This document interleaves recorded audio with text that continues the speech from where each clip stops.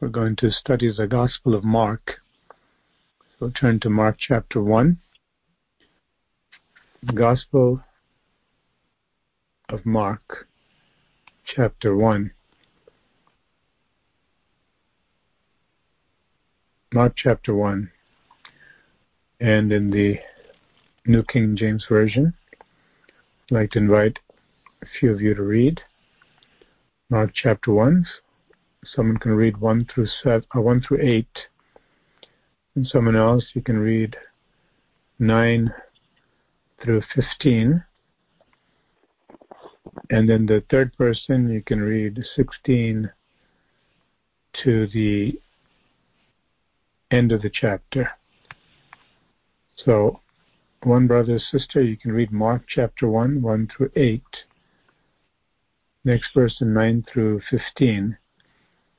And then the last person, 16 to the end of the chapter, which is verse 45. Praise God.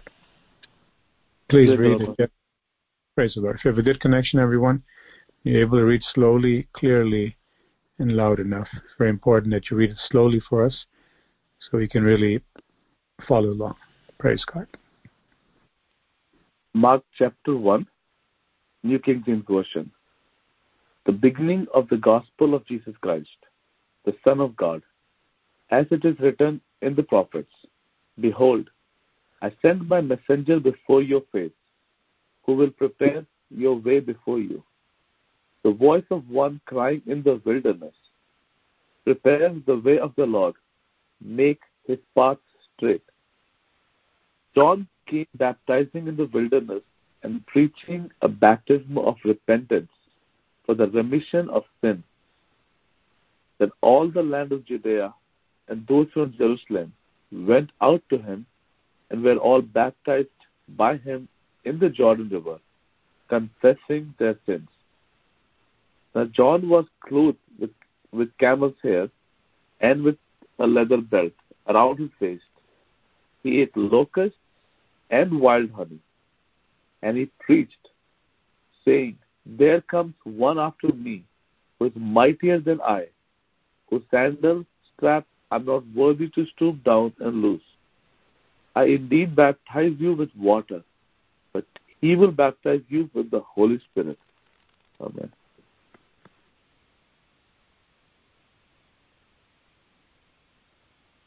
Verse 9 onwards.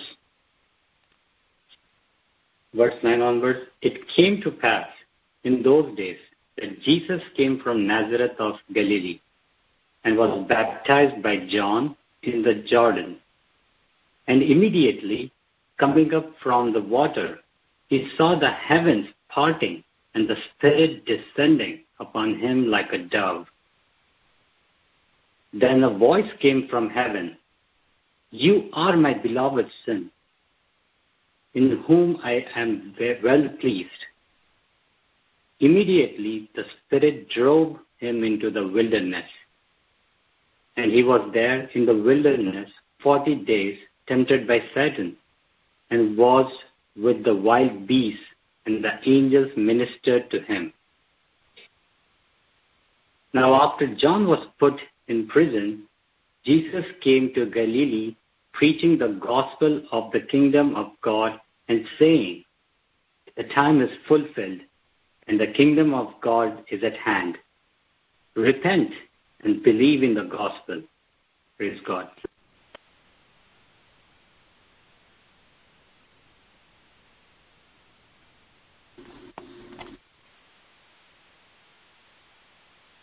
And as he walked by the Sea of Galilee, he saw Simon and Andrew, his brother, casting a net into the sea, for they were fishermen. Then Jesus said to them, Follow me, and I will make you become fishers of men. They immediately left their nets and followed him. When he had gone a little farther from there, he saw James, the son of Zebedee, and John his brother, who also were in the boat mending their nets. And immediately he called them, and they left their father Zebedee in the boat with the hired servants and went after him. Then he went into Capernaum, and immediately on the Sabbath he entered the synagogue and taught. And they were astonished at his teaching, for he taught them as one having authority and not as the scribes. Now there was a man in their synagogue with an unclean spirit, and he cried out, saying, "Let us alone. What have we to do with you, Jesus of Nazareth? Did you come to destroy us? I know who you are, the Holy One of God."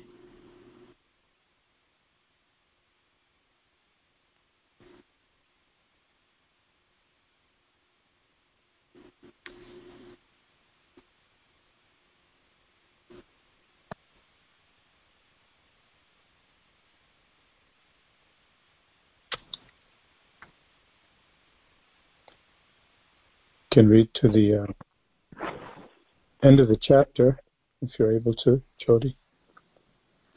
Okay, thank you, Pastor. Praise God. But Jesus rebuked him, saying, "Be quiet and come out of him." And when the unclean spirit had convulsed him and cried out with a loud voice, he came out of him. Then they were all amazed, so that they questioned among themselves, saying, "What is this? What new doctrine is this? For with authority he commands even the unclean spirits, and they obey him." And immediately his fame spread throughout all the region around Galilee. Now, as soon as they had come out of the synagogue, I'm sorry, Pastor, did you want me to continue to 45? Yes, I'd ask the third person if you can read the balance of the chapter, Jody, but if you'd like to give somebody else a turn, we can do that too. Absolutely, Pastor. Thank you. Thank you, Jody.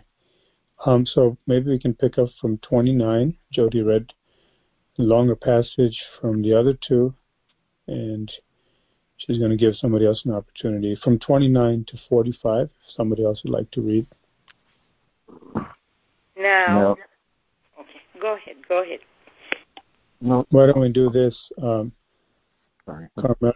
I don't know who the other person was. Was it Philip? Or Jeff? Yes, I'm still here, but Carmel can read. It's okay. Sure, Philip. This actually, maybe we can do this, 29 to 39, and then Philip, if you would read, please, 40 to 45. Thank you. Praise God. Now, as soon as they had come out of the synagogue, they entered the house of Simon and Andrew with James and John. But Simon's wife's mother lay sick with a fever, and they told him about her at once. So he came and took her by the hand and lifted her up. And immediately,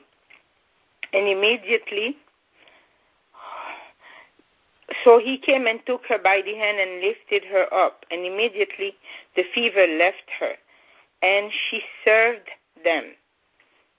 At evening, when the sun had set, they brought to him all who were sick and those who were demon-possessed. And the whole city was gathered together at the door. Then he healed many who were sick with various diseases and cast out many demons, and he did not allow the demons to speak because they knew him. Now, in the morning, having risen a long while before daylight, he went out and departed to a solitary place. And there he prayed, and Simon and those who were with him searched for him. When they found him, They said to him, "Everyone is looking for you." But he said to them, "Let us go into the next town, that I may preach there also, because for this purpose I have gone forth." And he was preaching in the synagogues throughout all Galilee and casting out demons. Now a leper came to him, imploring him, kneeling down to him and saying to him, "If you are willing, you can make me clean." Then Jesus, moved with compassion, stretched out his hand and touched him and said to him, "I am willing, be cleansed." As soon as he had spoken, immediately the leprosy left him, and he was cleansed. And he strictly warned him and sent him away at once and said to him, "See that you say nothing to anyone, but go your way, show yourself to the priest, and offer for your cleansing those things which Moses commanded as a testimony to them." However, he went out and began to proclaim it freely and to spread the matter, so that Jesus could no longer openly enter the city, but was outside in deserted places. And they came to him from every direction. Praise the Lord. We're looking at Mark's Gospel. We're going to go through this shortest of the Gospels with God's help to get a quick overview with some details of the life and ministry of the Lord Jesus Christ. And we notice right away that Mark doesn't focus on the story of the Lord's birth. He doesn't focus on the events leading up to his birth. He doesn't focus on the historical record of Rome interacting in their conquered territory of Palestina, or Palestine, what we know today as Israel, or parts of it. But he gets right to the action, and that's the feature that we see in this Markan Gospel, Mark's Gospel. We've heard now pieces of chapter 1 read by different brothers and sisters, and we heard it in the New King James Version, I believe. Now, we'd like to listen to it one more time because, number one, it's good to hear the Word of God again. Number two, it's good to hear it in a different version sometimes. Number three, it's in the morning, early in the morning, and we may not be able to pay full attention. Even if we think we're paying attention, for various reasons, we certainly might get more out of it if we read it again. So what I'd like to do now is, as one person who has the clear connection and can read, and who has the energy to read the entire chapter in the New Living Translation, there are many events captured here in Mark chapter 1. And the action is fast-paced. And we need to follow the different sections here that the Holy Spirit has recorded through Mark about the Lord immediately being called by God to get baptized in the Jordan River against the backdrop of multitudes coming to John the Baptist. He also came. And he comes, but there's a noticeable difference when the Lord Jesus gets baptized and others get baptized. It says that they confess their sins, but you don't see the Lord Jesus saying that or doing that. Obviously, he had no sin. Now, he was born in the human race, but how did he not inherit sin? He had no human father. Conception requires the processes that we know that lead to fertilization and embryo and all those things. But Mary had no such connection with anyone, any man. She was a chaste person and she wasn't married. She was betrothed to be married, but she was not physically with her husband or husband-to-be. They had a different process. In the Jewish marriage, there was a engagement that passed off as marriage, and yet they were not consummated. They didn't consummate the marriage until a certain time. And so the Virgin Mary was, as we call her, at the time of the conception of the Lord Jesus Christ in her womb. She was a virgin. And what was created in her womb did not come from the usual way we know between male and female of the human race. This production of the human being, this baby, simply occurred in her womb by the work of the Holy Spirit. It was the Spirit of God who formed the body in the womb of Mary when she had no connection to any man. Therefore, Jesus had no human father.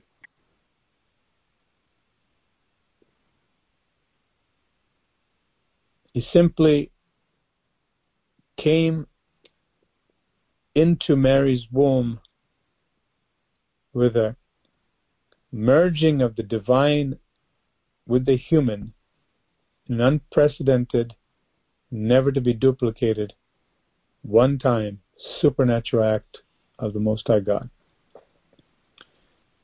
But he was born as a human being to bear the sins of human beings, live as a perfect human being, divine human being, to show us how we too can live by the power of the Spirit, because he had to get baptized and the Spirit did descend upon him at a certain time. So let's hear this again now. If you read before, you can read again, but someone who has the energy and the good connection can read loud enough and slow enough, please. Mark chapter 1, verses 1 to 45 in the New Living Translation, and let's hear it again. Second time. Mark chapter 1, NLT version. This is the good news about Jesus the Messiah, the Son of God. It began just as the prophet Isaiah had written, "Look, I am sending my messenger ahead of you, and he will prepare your way. He is a voice shouting in the wilderness, prepare the way for the Lord's coming, clear the road for him." This messenger was John the Baptist. He was in the wilderness and preached that people should be baptized to show that they had repented of their sins and turned to God to be forgiven. All of Judea, including all the people of Jerusalem, went out to see and hear John. And when they confessed their sins, he baptized them in the Jordan River. His clothes were woven from coarse camel hair, and he wore a leather belt around his waist. For food he ate locusts and wild honey. John announced, "Someone is coming soon who is greater than I am, so much greater that I am not even worthy to stoop down like a slave and untie the straps of his sandals. I baptize you with water, but he will baptize you with the Holy Spirit." One day, Jesus came from Nazareth in Galilee, and John baptized him in the Jordan River. As Jesus came up out of the water, he saw the heavens splitting apart, and the Holy Spirit descending on him like a dove. And a voice from heaven said, "You are my dearly loved Son, and you bring me great joy." The Spirit then compelled Jesus to go into the wilderness, where he was tempted by Satan for 40 days. He was out among the wild animals, and angels took care of him. Later on, after John was arrested, Jesus went into Galilee, where he preached God's good news. The time promised by God has come at last, he announced. The kingdom of God is near. Repent of your sins and believe the good news. One day, as Jesus was walking along the shore of the Sea of Galilee, he saw Simon and his brother Andrew throwing a net into the water, for they fished for a living. Jesus called out to them, "Come, follow me, and I will show you how to fish for people." And they left their nets at once and followed him. A little farther up the shore, Jesus saw Zebedee's sons, James and John, in a boat repairing their nets. He called them at once, and they also followed him, leaving their father Zebedee in the boat with the hired men. Jesus and his companions went to the town of Capernaum. When the Sabbath day came, he went into the synagogue and began to teach. The people were amazed at his teaching, for he taught with real authority, quite unlike the teachers of religious law. Suddenly, a man in the synagogue, who was possessed by an evil spirit, cried out, "Why are you interfering with us, Jesus of Nazareth? Have you come to destroy us? I know who you are, the Holy One of God." But Jesus reprimanded him. "Be quiet, come out of the man," he ordered. At that the evil spirit screamed, threw the man into a convulsion, and then came out of him. Amazement gripped the audience, and they began to discuss what had happened. "What sort of new teaching is this?" they asked excitedly. "It has such authority. Even evil spirits obey his orders." The news about Jesus spread quickly throughout the entire region of Galilee. After Jesus left the synagogue with James and John, they went to Simon and Andrew's home. Now Simon's mother-in-law was sick in bed with a high fever. They told Jesus about her right away.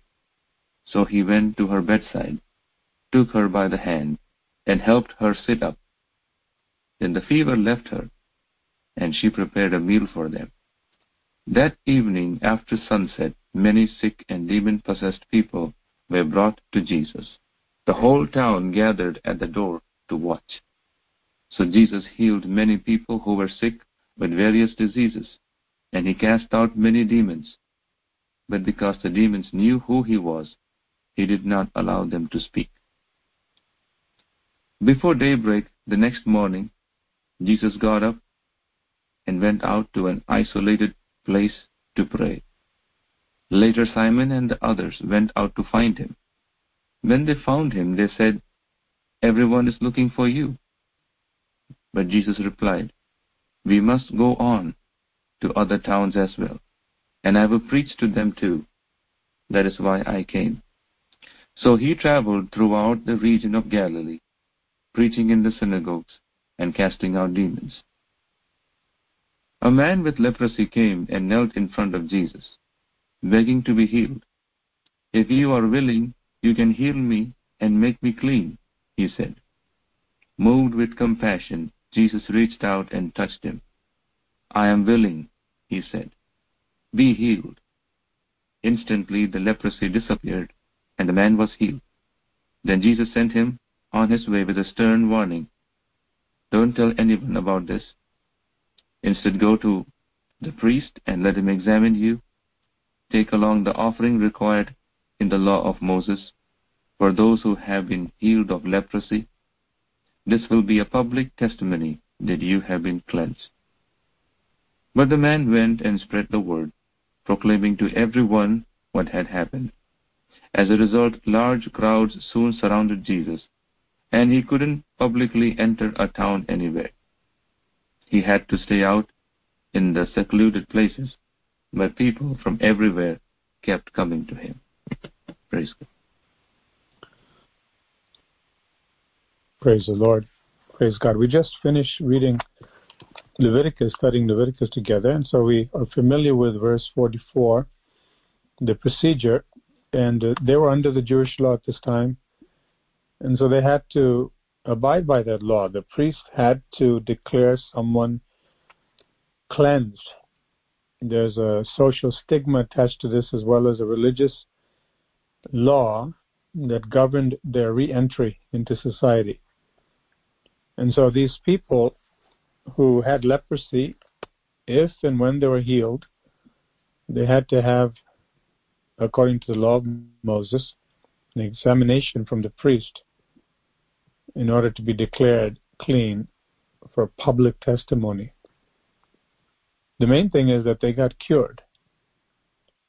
And the Lord did it. Jesus did this. The Son of God came into the world and he had no sin. As we mentioned before we heard a second reading of this chapter, that he knew no sin. He did not come from the seed of a man, in which case he would have inherited Adam's sin, but he didn't. He was not formed in the womb of Mary by an act of Mary, or gain his stature, his DNA, everything from Mary, the way we would normally expect a human baby to receive from the human mother. God worked it so that that which was formed in her womb was conceived by the Holy Spirit. She was a vehicle. He came legally through his earthly supposed father, Joseph, and through Mary from the line of David. Both of them came from the line of David. And so he was the heir. By this time, Rome had power over the area, but the Jews still operated according to the Jewish law. They were given that freedom. God hadn't forgotten his promise. How we can get so disturbed and off track, sidetracked, when circumstances change. We need to remember God never forgets his promise, his covenant. When God says to us, I've loved you with an everlasting love, he said so much, I should say, to Abraham, Isaac, and Jacob, to Moses, to King David. And King David knew that the Messiah is going to come through his line. They all had a piece of the puzzle. They were given some revelations from the Spirit of God. But the entire picture was realized in the birth of the baby in the womb of a woman who had not known any man. This baby did not carry any sin. He was sinless. And he remained sinless. But he became sin by taking all of our sins so that we can be free. This is the good news about Jesus the Messiah.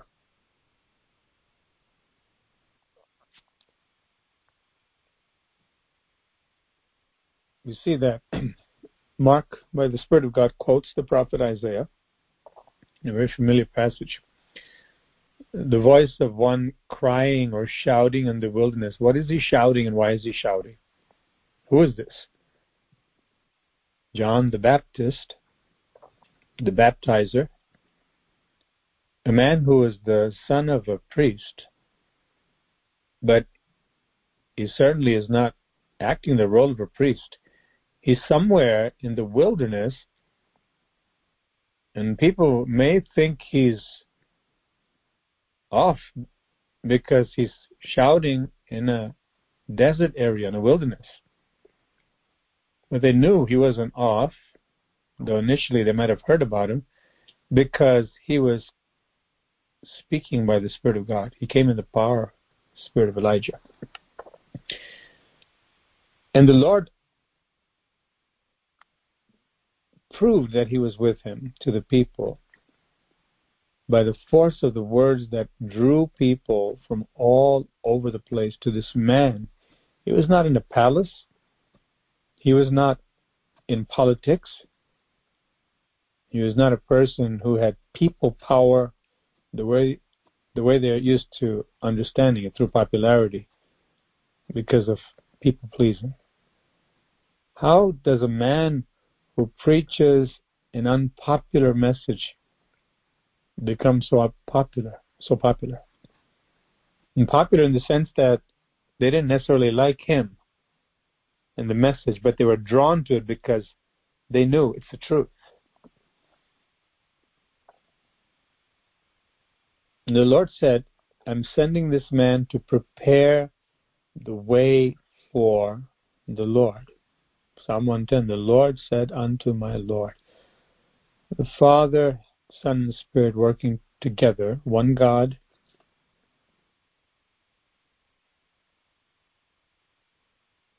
to bring about the incarnation,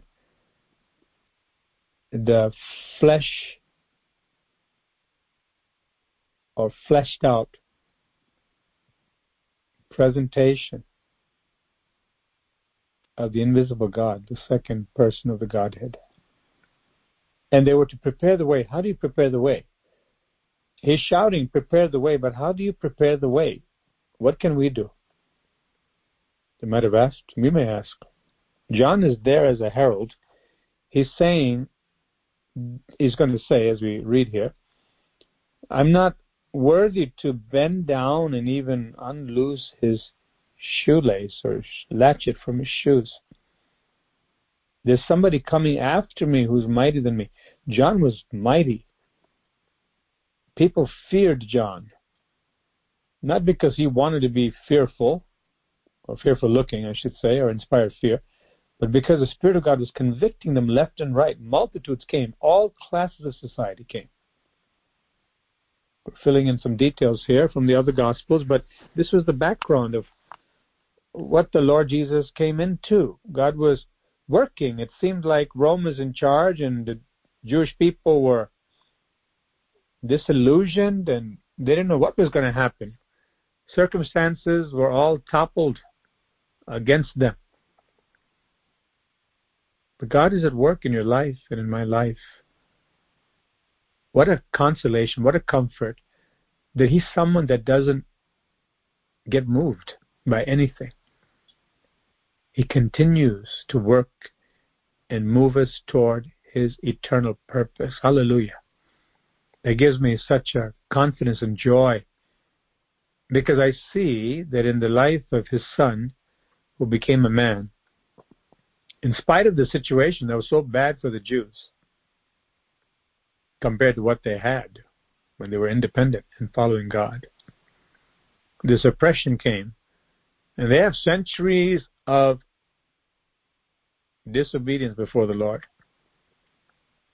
God's will was not that they should be held captive or be oppressed, but He works with us even when we are out of His perfect will. And that's the grace of the living God. Doesn't mean that He condones it, but God is merciful. He always finds a way to help us out when we begin to cry out to Him. Now, there were people, as we know from the book of Luke, who were looking for the Messiah, Simeon and Anna. There were people like that, eagerly awaiting. They knew what was happening. They knew the current events. They knew what they were saying on the radio, so to speak, on television and all over the internet, what the situation is, the global climate in politics and all kinds of activities, but their eyes were not on those things. Their eyes were on the Word. The ears and heart were on the Word of God. And so we need to make sure that we withdraw from the common consumption of man's words if we want to be led by the Spirit. We can't have both. because it's the flesh versus the spirit most times when it comes to hearing what the world has to say and what God has to say. But John the Baptist heard the Lord very clearly. He was a child who was filled with the Holy Spirit from the womb himself. And at some point, he was led by the Spirit to abandon the official priestly duties and role, and he was called to be a prophet. He was made a prophet. And his function was something different than just helping the people make sacrifices to atone for their sins, as important as it was. John the Baptist was set apart, though he came from the priestly line, to be a prophet, to actually bring about the fulfillment or consummation of the ultimate sacrifice for all mankind, Jew and Gentile, forever. His role was to introduce the Lamb of God. He was looking also. The Father, the Almighty God, revealed to him who the Son of God was. But he was shouting before that to tell the people, prepare the way for the Lord's coming, make his path straight, or clear the road for him. How do we do that? His message was, if you repent, you will clear the way. In order for anyone to receive Jesus Christ, they have to clear the way for him to be able to enter in. And there needs to be a surrender of the self, a true but glad surrender, where we recognize this is the Lord of glory, and I can't run my life the way I'd like to because I'm his. He made me in his image. I didn't just come out of nowhere. God created me. God created every human being, and he creates every human being. We owe him worship, and adoration, and devotion, and obedience. That's how you prepare the way for the Lord, by humbling yourself. And that's what John was calling them to do, to come and confess your sins. And that was the repentance. In water, getting baptized to demonstrate that they don't want to live life on their own terms anymore. They want to do it God's way, and they're dying to themselves as they go into that water, recognizing what they're doing, unlike many places today, many people today.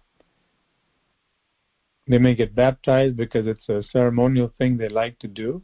Everybody's doing it, maybe. Or they want to marry somebody who's a Christian and they decide to do it. This is the ritual that Christians do. Let me do it also to prove that I'm also part of that community because I love this girl or love this guy. There are others who do it because they think, it's about time. I didn't get baptized, so there's another thing to check off my list. Until others may do it because they recognize, I want to die to my way. I want to live for God and live life his way because he's the truth. I don't have the truth. He is the truth. I need him in my life. I need him to save me. I understand I'm coming up short every time I look at God's standard, his word, his law, his holiness, his justice. I'm in trouble. I need him. I need to be aware of the danger of not repenting, as well as be fully aware of the love of the living God to call us out of darkness and to be part of his family. So John came shouting in the wilderness, saying, clear the way, Jesus is coming. The Son of God is coming. Jesus is coming. Clear the way. And the people came from every direction, all Judea, verse 5, including all the people of Jerusalem, went out to see and hear John. at least two traditional places where they believe that John was baptizing in the Jordan River. As we know, the Jordan River goes from north to south from around Mount Hermon, way up in the north of Israel, northern Israel, all the way down, collects in the Dead Sea. You have a long stretch coming down. And some people point to the northern part near the Sea of Galilee, where it passes through. Others more near the Dead Sea. Reading this, I'm inclined to think it's closer to the Dead Sea because it's closer to Jerusalem and the Judean region over there, not near the Samaritan region, which is further north. But he was baptizing people in this river, plenty of water there, but they had to come and repent. And he made it clear, as you see in the other Gospels. He told the soldiers, don't bully people and extort them. He told the religious leaders, you snakes, what are you doing here? Imagine that. Everybody's coming, and they thought we can come too, and let's see, this man's a sensation. I mean, he's got some kind of magnetic pull. Everybody's going here. Even the soldiers are coming here. And they came in the crowd, and the Spirit of God in John spotted them and revealed their heart publicly. He said, you brood of vipers. He said, who warned you to flee the wrath to come? He said, you better repent for real. Don't come here think that you can be in on this too. Add it to your resume to have some more standing with the people who you know are coming over here because of the truth. Everyone had to come to that Jordan River where John was baptizing. Everyone had to come to the Jordan River where John was baptizing, and they had to repent of their sins and turn to God to get that forgiveness. I suppose some people can get baptized also to think, I want to get this dirt off of me. Of course, not physical dirt. For that, they can take the bath wherever they want. But just to do it because I understand that if I get baptized, I can feel cleaner. There's an emotional, psychological aspect to this, perhaps, that there's some significance to this thing. So let me do it too. Let me get baptized. I'll probably feel better. But without that repentance factor, really being sorry for one's sins, and not glibly and quickly confessing a few things, but really knowing I'm dealing with the living God. It's not a ritual. It's not an empty religion. This is for real. God is seeing that I'm making a profession that He runs my life from now on. That's what baptism is. That the Lord Jesus runs my life from now on. Jesus runs my life. I'm giving over the control over my life into His hands.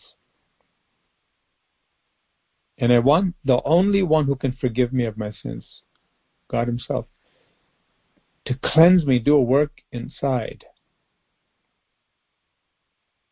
Now, a person gets born again. They don't have to be baptized to get born again. However, the two events are so closely connected that one is said to be a public evidence of that spiritual inner or inward transaction. And for someone not to get baptized and not to know that now I'm publicly telling the whole world, I have one Lord, Jesus Christ of Nazareth. But this baptism here was the precursor to getting born again. This is what they had at that time, because Jesus hadn't come out publicly and began to preach and began to heal and show them that He's the Son of God, and that they should partake of His body and His blood to be born again, to believe in Him. John was preparing the way. People had to come, first of all, in repentance. And that has not changed. Although people don't get baptized now before they believe. At that time, because the Lord was yet to be revealed publicly, the preparation was turn from your sins so you can receive the King. Turn from your sins so you can receive the King of Glory. Everybody came. As we go through this story, this narrative, it helps us to think about how we view preparing our own hearts so that God can work, God can come in, God can take over, and how we relate that to our family members and those who don't know the Lord, those who haven't been baptized or they were baptized incorrectly. Incorrectly includes the mode of baptism. Baptism is immersion, as we know, baptizo. The significance is that I'm dying to my old life. I'm coming up new to follow Jesus all the way. And only Jesus. So sprinkling water hardly signifies death to the old life. That submersion speaks of death. Identifying with the death of the Lord Jesus and the burial. And then coming up out of the water to live a new life. People can be incorrectly baptized even being immersed. How? They're doing it right. They're not being sprinkled with water or some other thing. Half the torso out, saying I'm baptized, not being immersed. But they've been immersed. What's wrong now? If they did it, not realizing that when they get baptized, they're saying to the Lord, I turn from every wicked thing I've ever done, Lord. Everything I've done against you and independent of you. Please forgive me. And I'm dying to my old way. I want to live for you, Lord, and that's all I want to do. That conviction and that drive, if that's not there, then that baptism, how can it be valid in the sight of God? So when we baptize people, we make it clear to them. Many churches and many pastors may have classes on baptism. And it may be one among many things they do in a church body. But if the passionate expression of God's heart, desiring a person to understand what it is they're going to do now when they get baptized, what it is they're actually saying, first of all, first and foremost, to God Himself, that I'm identifying with you, Lord. And there's an impartation. It's not simply a ritual where two people are there in the water and one dunks the other one and says some nice words and praise, and everybody claps and cheers.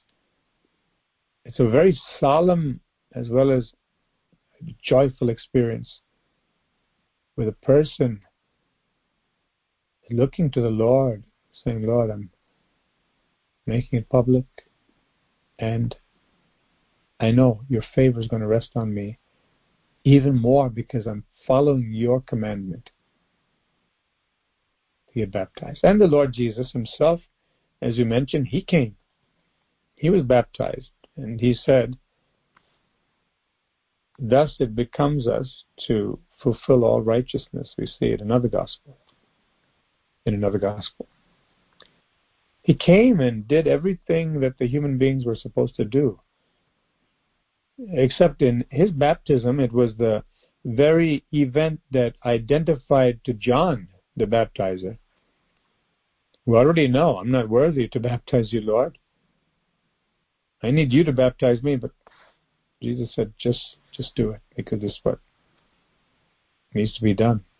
At that point, He had a revelation, because He saw the Holy Spirit come down, not as a dove, Sometimes you'll see pictures or films depicting the Holy Spirit coming, looking just like a dove, actual dove coming down. But as you think about it, it says in the former, like a dove. The gospel writers didn't have any aircraft. They didn't have any helicopters. They didn't know about drones and all these things that can come down like a bird and like a creature, flying creature coming from above and descending. But they knew about doves. A graceful descent upon the Son of God. And you may think of a form of a substance coming, not exactly like a dove, but in the form of a graceful bird descending down.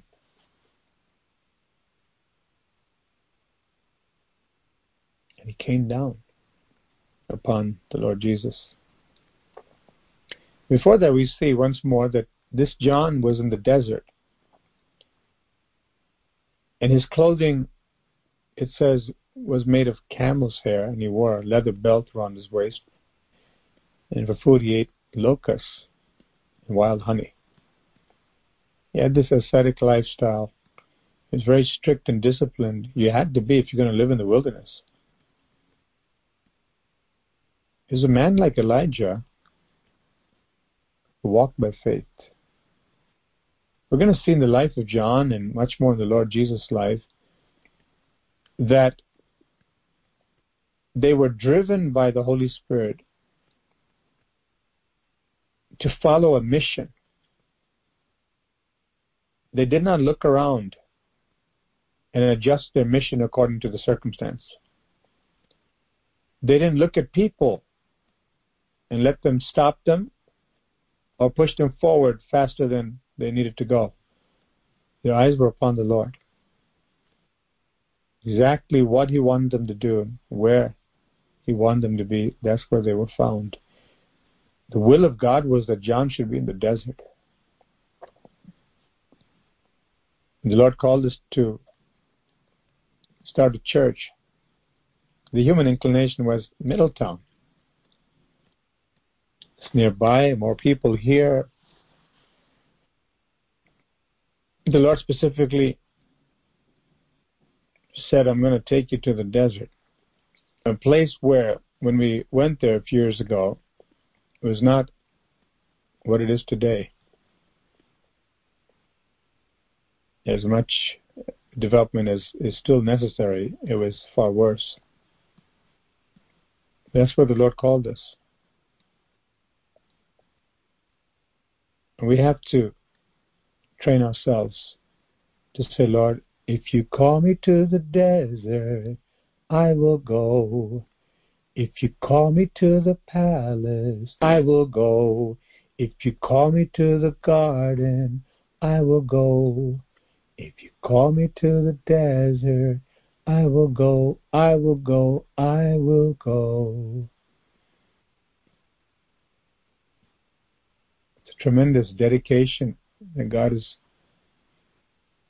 developing in every disciple to simply hear Him and to do what He says. And it'll be counterintuitive, and counter often to what humanly we may think.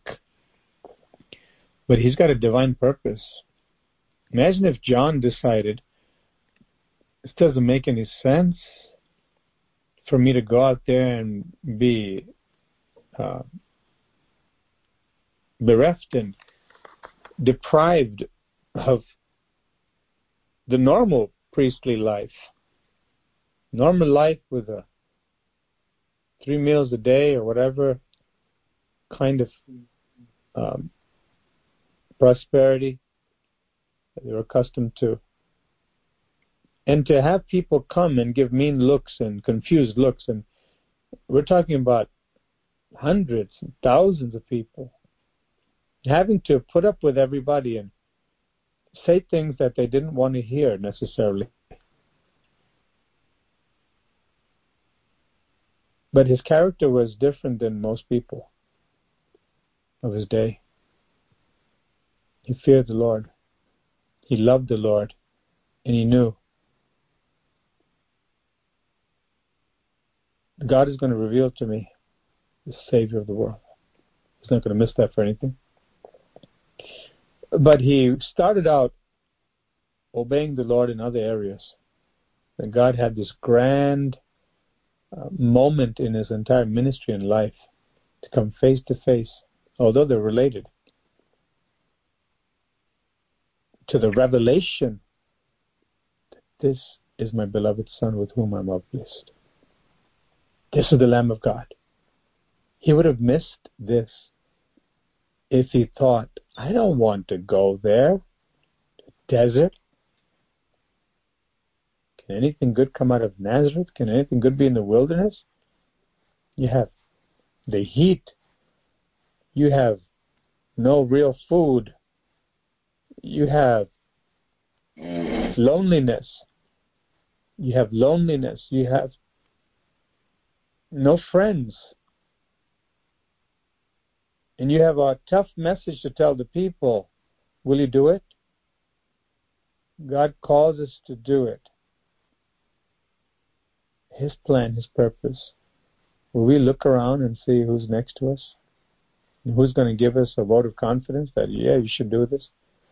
Or can we come to the point and say, Lord, although we should always be open to prophetic confirmation from real prophets, a confirmation from God's Word, from the Spirit of God, an inward witness of peace and direction. There are many things that we need to be open to, that God will give, but do we rely upon our emotions, what people say, and whether we can have the whole package laid out before us, all the ins and outs? Or will we be like the real disciples of Christ and say, Lord, you lead, and I will follow. I don't need to know.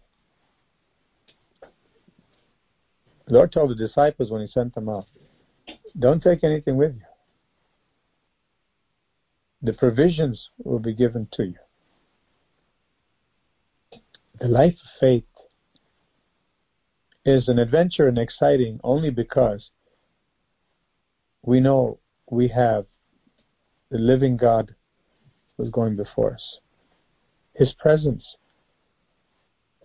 gives us all we need, all the assurance, because God never lies and He never makes a mistake.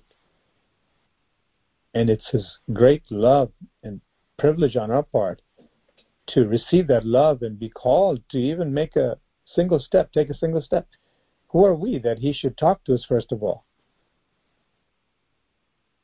We're so tiny, we're so sinful in and of ourselves. But He wants to give us His righteousness. He wants to show us His grand plan, His blueprint for our lives. It's far better and far more glorious than anything we can imagine. John was in God's perfect will, although many people might have thought what he's doing is bizarre, strange, and he's just missing out on all the comforts. He could be having potato chips right now, sitting back after doing his duties in the temple if he followed his father's footsteps. Whenever he was called, the rest of the time he could just read the law and take care of business. Whenever God calls us for anything glorious, anything beyond the ordinary, even in the line of being a disciple, He will test our faith to see whether we really trust Him. Or will we go so far? You know, John could have said, Lord, I'm going to go to the city limits, the border right here. Beyond this point, it's just too hot. I'm going to melt. Lord, can you call me when the weather gets a little better? And Lord, all of these beady eyes looking at me, Lord, everywhere I go. Can you send some of them away and give me some friends, Lord? Send me some people who like me. Here's a man who Jesus said was unlike any other. He was a burning light. He was burning with a passion to do the will of God. He loved the Lord. John loved God with all his heart, mind, soul, and strength. That's why the fire in his life was so bright. That's why the Spirit of God worked in his ministry so powerfully, though it was so short. It accomplished exactly God's will. He passed with flying colors. He did God's will. He introduced the Messiah. And John was gone. Where? To be with the Almighty God in a glorified body. Joy unspeakable. More than he ever experienced on this side of eternity. You notice the Lord Jesus was compelled, once he was baptized and the Spirit of God came down,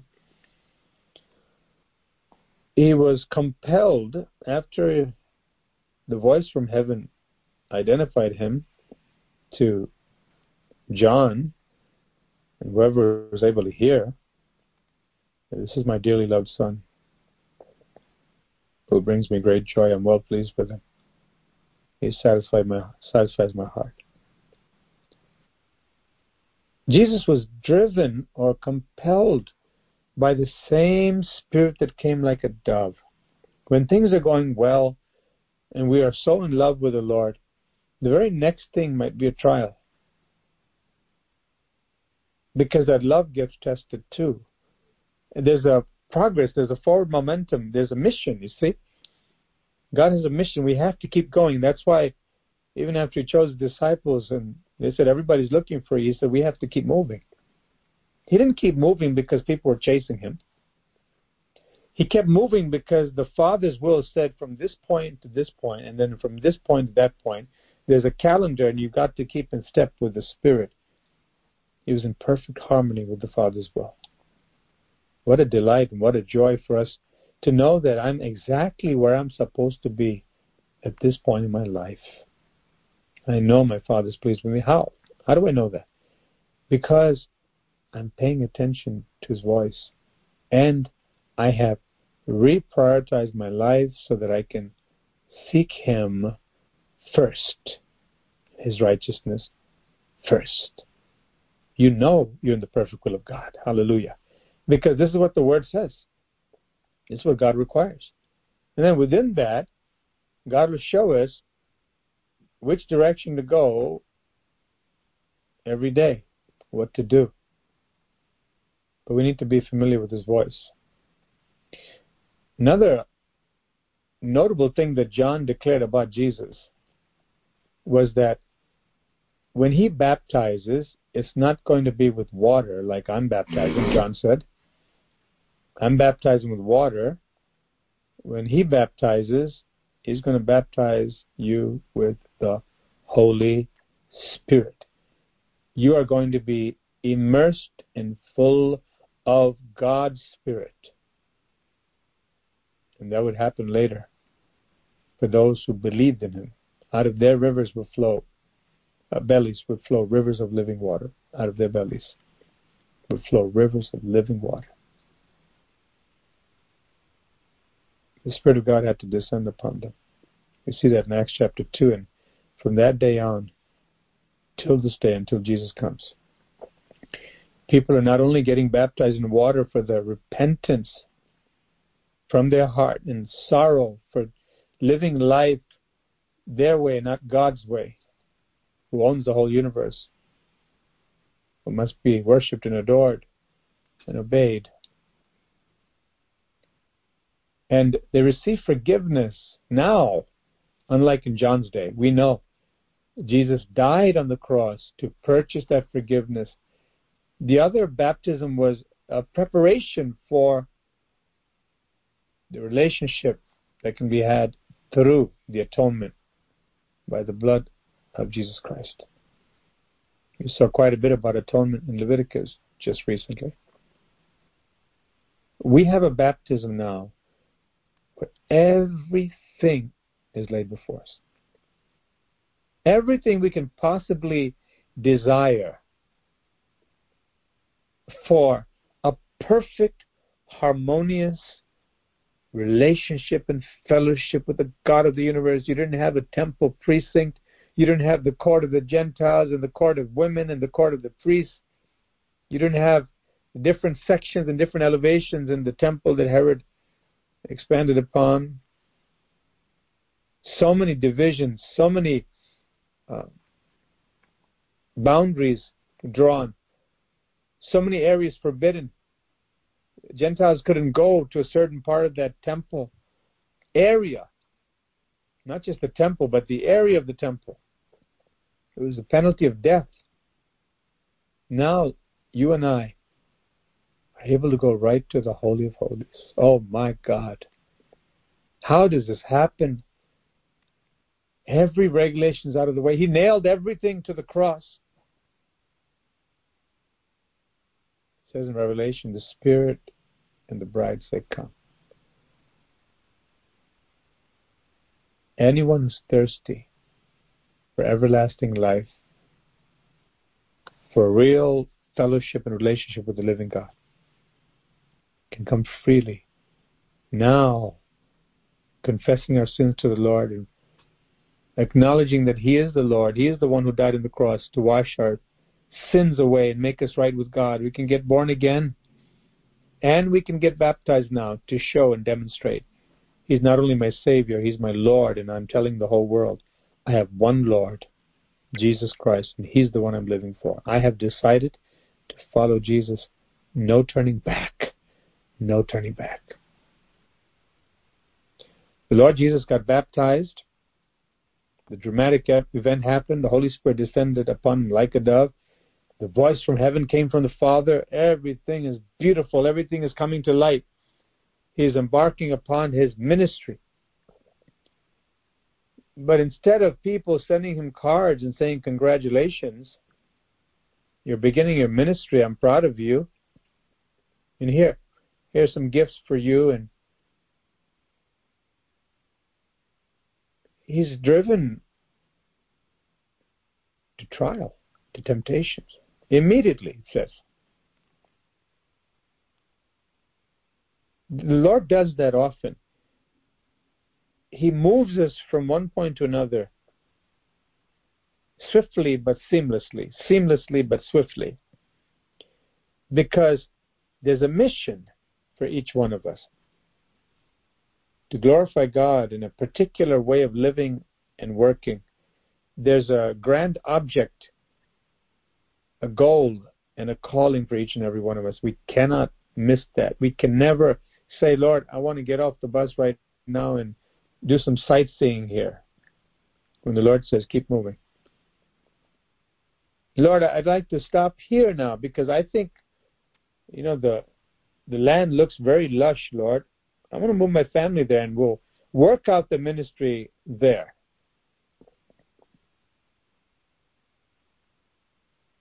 The Lord has His plan. We're not supposed to come up with plan B or co-plan with Him at all because He's the Almighty God. And again, like John the Baptist, why would somebody be found in the wilderness after such a wonderful mountaintop experience and revelation to the world of who He is? It was a showdown. It was an opportunity that God is bringing the Son of God to defeat Satan. It's during our temptation and trials that we have the sweetest victory by refusing to budge from our trust in the living God, even through the tears, praising His holy name. Oh, how beautiful. What a sacrifice of praise. And how the Father's heart is moved toward us to see that we are staying the course and not doubting Him, because we will emerge victorious every single time. This is what happened to the Lord Jesus. Verse 12, the Spirit then compelled Jesus to go into the wilderness where He was tempted by Satan for 40 days. As you know, it wasn't just 3 temptations, one day, an hour, or a few minutes, as you see sometimes in the films depicting the Lord's temptation. For 40 days, the devil was at it. You can be sure he pulled out everything he had in his bag of deception.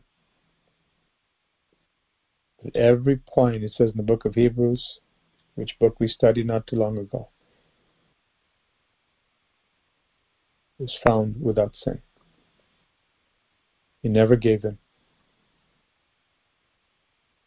He defeated the devil. The other Gospels record.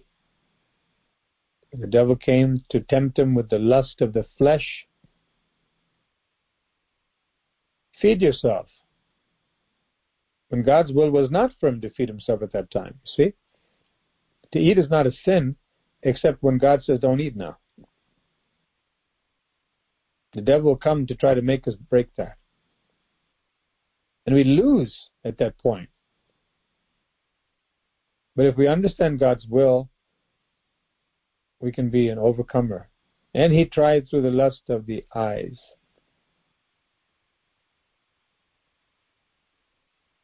He said, look at all the kingdoms of the world. I'll give it all to you. Just bow down and worship me. In the first attack, we know he quoted from Deuteronomy chapter 6. He says, it is written, man shall not live by bread alone, but by every word that proceeds out or from the mouth of God. Man shall not live by bread alone. The second case, he said, get thee hence, Satan. For it is written, you shall worship the Lord your God, and him only shall you serve. And then he came through another avenue of temptation, the pride of life, and he set him on a pinnacle of the temple, it says, in the other Gospels, and he said, just jump. Throw yourself down. Show your power. Isn't it written that the angels will catch you in their hands?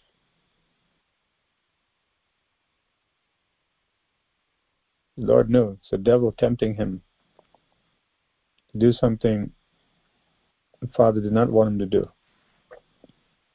How could we have power and have the volition and option to do whatever we want, but choose not to do whatever we want because God doesn't want us to do whatever we want, but what he wants us to do. To have that self-control. And he said, it is written, you shall not tempt the Lord your God. And these 3 temptations are representative of many temptations that the devil brought to the Lord Jesus Christ. And what he will bring to us. The Christian life, as we heard yesterday, is a life of trials. Not all the time, but includes trials which are designed from the devil's point of view to destroy us, but from God's point of view to build us up, to show God's faithfulness and our faithfulness to the Lord, and to show how God uses various situations where we are at our wits' end, and we're suffering and we're troubled, we're full of anxiousness, and it seems like no one can help in those lonely hours, in those moments, we see God is so faithful. He's so loving. He's so good. He's so near. But when things are going well, He doesn't seem that near to many people because they're lost in a very superficial kind of lip service devotion to God.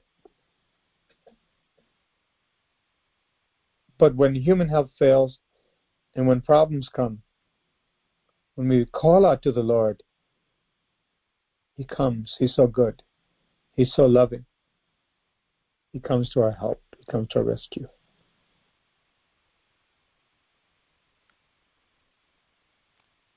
Man shall not live by bread alone. It's actually in Deuteronomy.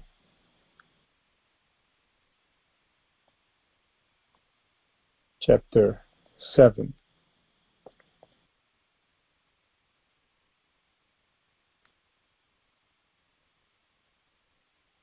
Chapter 8, verse 3. So He humbled you and allowed you to hunger, and fed you with manna which you did not know, nor did your fathers know, that He might make you to know that man shall not live by bread alone, but by every word that proceeds from the mouth of the Lord. Deuteronomy 8:3. Deuteronomy chapter 6, of course, is where we find the Shema, the confession of the creed, acknowledging that the Lord is one. Hear, O Israel, the Lord, our God, or your God, is one Lord. But the enemy came to tempt the Lord Jesus, and he is allowed to come to us and to try us. And since God has given us this precedent in Scripture, we're expected to have a different view of life, you see. Every time we learn from the Word of God, every time we learn about the Lord Jesus Christ, how He handled things, we're expected to alter our own thinking about things and not just keep going our own way and a repeat cycle, but to say, wait, the Lord was compelled and driven to a period of severe trial right after this wonderful season of celebration. But He didn't deviate from the mission. He didn't complain. He understood, I'm in the Father's will. The greatest thing is to know that we're in the Father's will. In the Father's will. To have that assurance, I'm in the Father's will. It may not be my fleshly human preference. It may not be others' desire for me. And everyone may be telling me that something's wrong with me. But if I love the Lord and I'm obeying Him, the trial is allowed by God to help me to be victorious over the devil, who is just hoping that he can make me fall through the trial. The trials can come to us in various ways, various forms. But as we heard yesterday and the previous Sunday, a feeling of hopelessness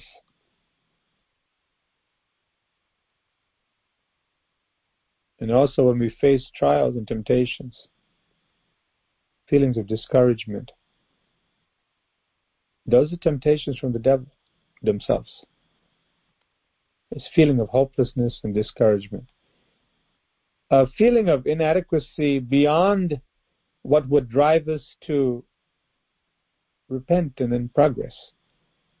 A feeling of inadequacy that betrays the power of God in our lives to help us to be joyful. Is it possible? Is it a contradiction? What a paradox to say you can be joyful even in sorrow. We have an idea of what it means when we see the Lord Jesus Himself going to the cross. That sorrow, the loneliness, the pain, burden of carrying the whole world's sins, every person's sins. It's beyond our comprehension. But He did it, and yet he was filled with joy even during the high priestly prayer, not too long before He was arrested. and taken away as a criminal, even though he did no wrong. And he was dragged from East Jerusalem all the way down southwest to Caiaphas' house. And then he was taken up to Pilate's residence, and then sent back down to Herod's residence, and then back up to Pilate, and then condemned to die and taken outside the city gates and crucified. In the late evening and throughout the night, all hell was working against him. And the Lord said, this is the hour of darkness, but it's part of the plan, because darkness cannot comprehend or swallow the light. And the Lord emerged victorious after he died. He went through all of God's will, but he came out resurrected in total victory and triumph. That's the picture of truth for every believer. The darkest valley and darkest trial is just a stepping stone, truly, for anyone who really loves God and really follows Him. God will bring us out, and God will show His glory through us. You see, it's not bring us out and then put us in a side somewhere on the side and then show His glory. No, it's through us, because we are in His body and He loves us. It's through the man Christ Jesus, although divine Son of God, Satan was defeated. God is showing us that through us as human beings filled with the Spirit of God, we can defeat the devil every single time. God in us. Emmanuel, God with us, but also God in us and through us. Because we're in Christ, not just with Christ. Every person who's born again has Christ inside them. When they please Christ, He said in John's Gospel, my Father and I will come and take up residence with that person who obeys me, showing that he loves me. He said, I'll move in. What will the devil do? Through this human being, this earthen vessel, the treasure and the power of glory is residing. When I rely upon the Spirit of God and trust Jesus Christ, I will overcome every temptation. There is truly no defeat in the path of the cross. In just these few verses,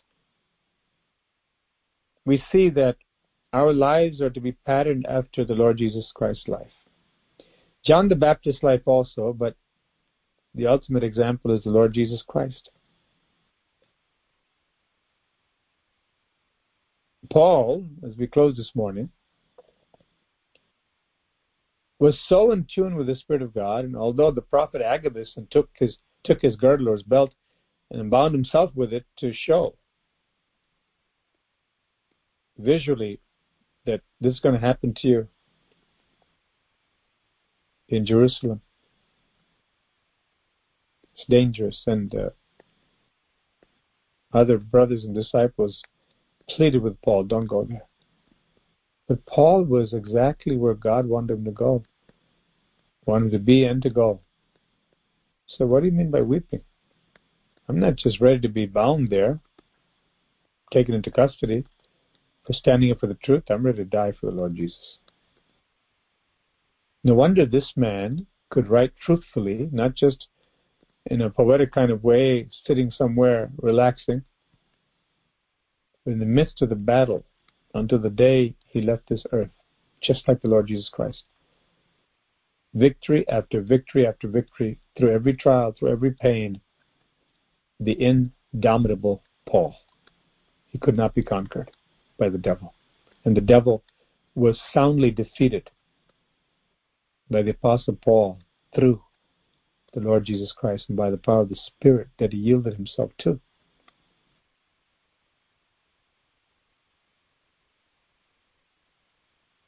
And this Apostle Paul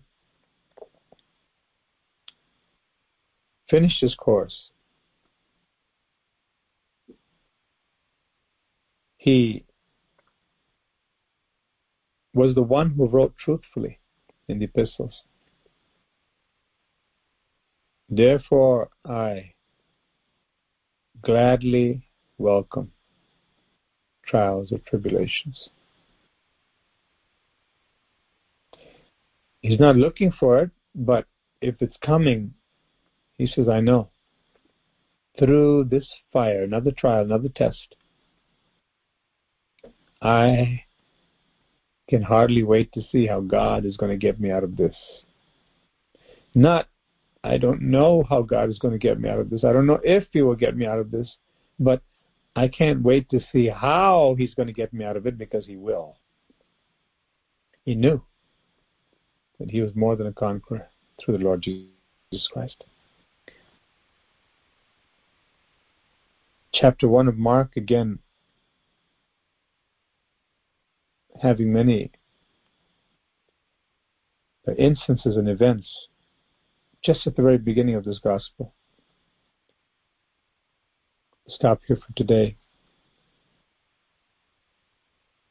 and ask the Lord for help in applying what we've heard, to encourage one another, to know that we're never alone when we face any trial, any circumstances that change, any situation that's unfavorable. We know that familiar verse, there arose a new Pharaoh that didn't know Joseph. He saw the plight of the Israelites in Egypt, the book of Exodus. All the favor was gone. Things are adverse. What am I going to do? The devil says, where's your Jesus now? That's when we have to say, He's right here, devil. Get out in Jesus' name. You can't come and try to trick me, make me discouraged. And immediately talk to the Lord. Say, Lord, You are faithful. I love You. You're going to see me through this one. Hallelujah. Shall we pray? Heavenly Father, we thank You. Thank You, Lord, for Your word. Thank You, Lord, for Your loving kindness. Thank You, Lord, for giving us everything we need in Christ. Everything we need, Lord, in Christ. Everything we need, Lord, for the good times and for the bad times. Always, always, always win, because You are victorious. You said no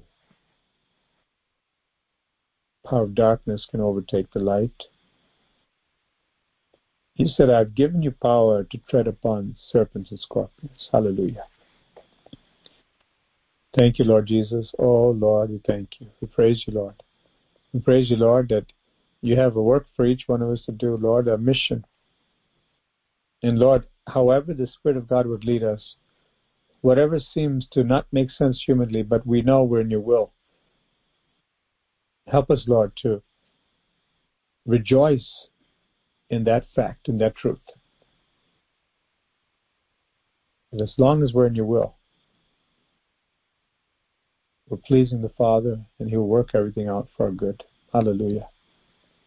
We praise You, Father. I thank You, Lord, for lifting anyone who has a burden this morning.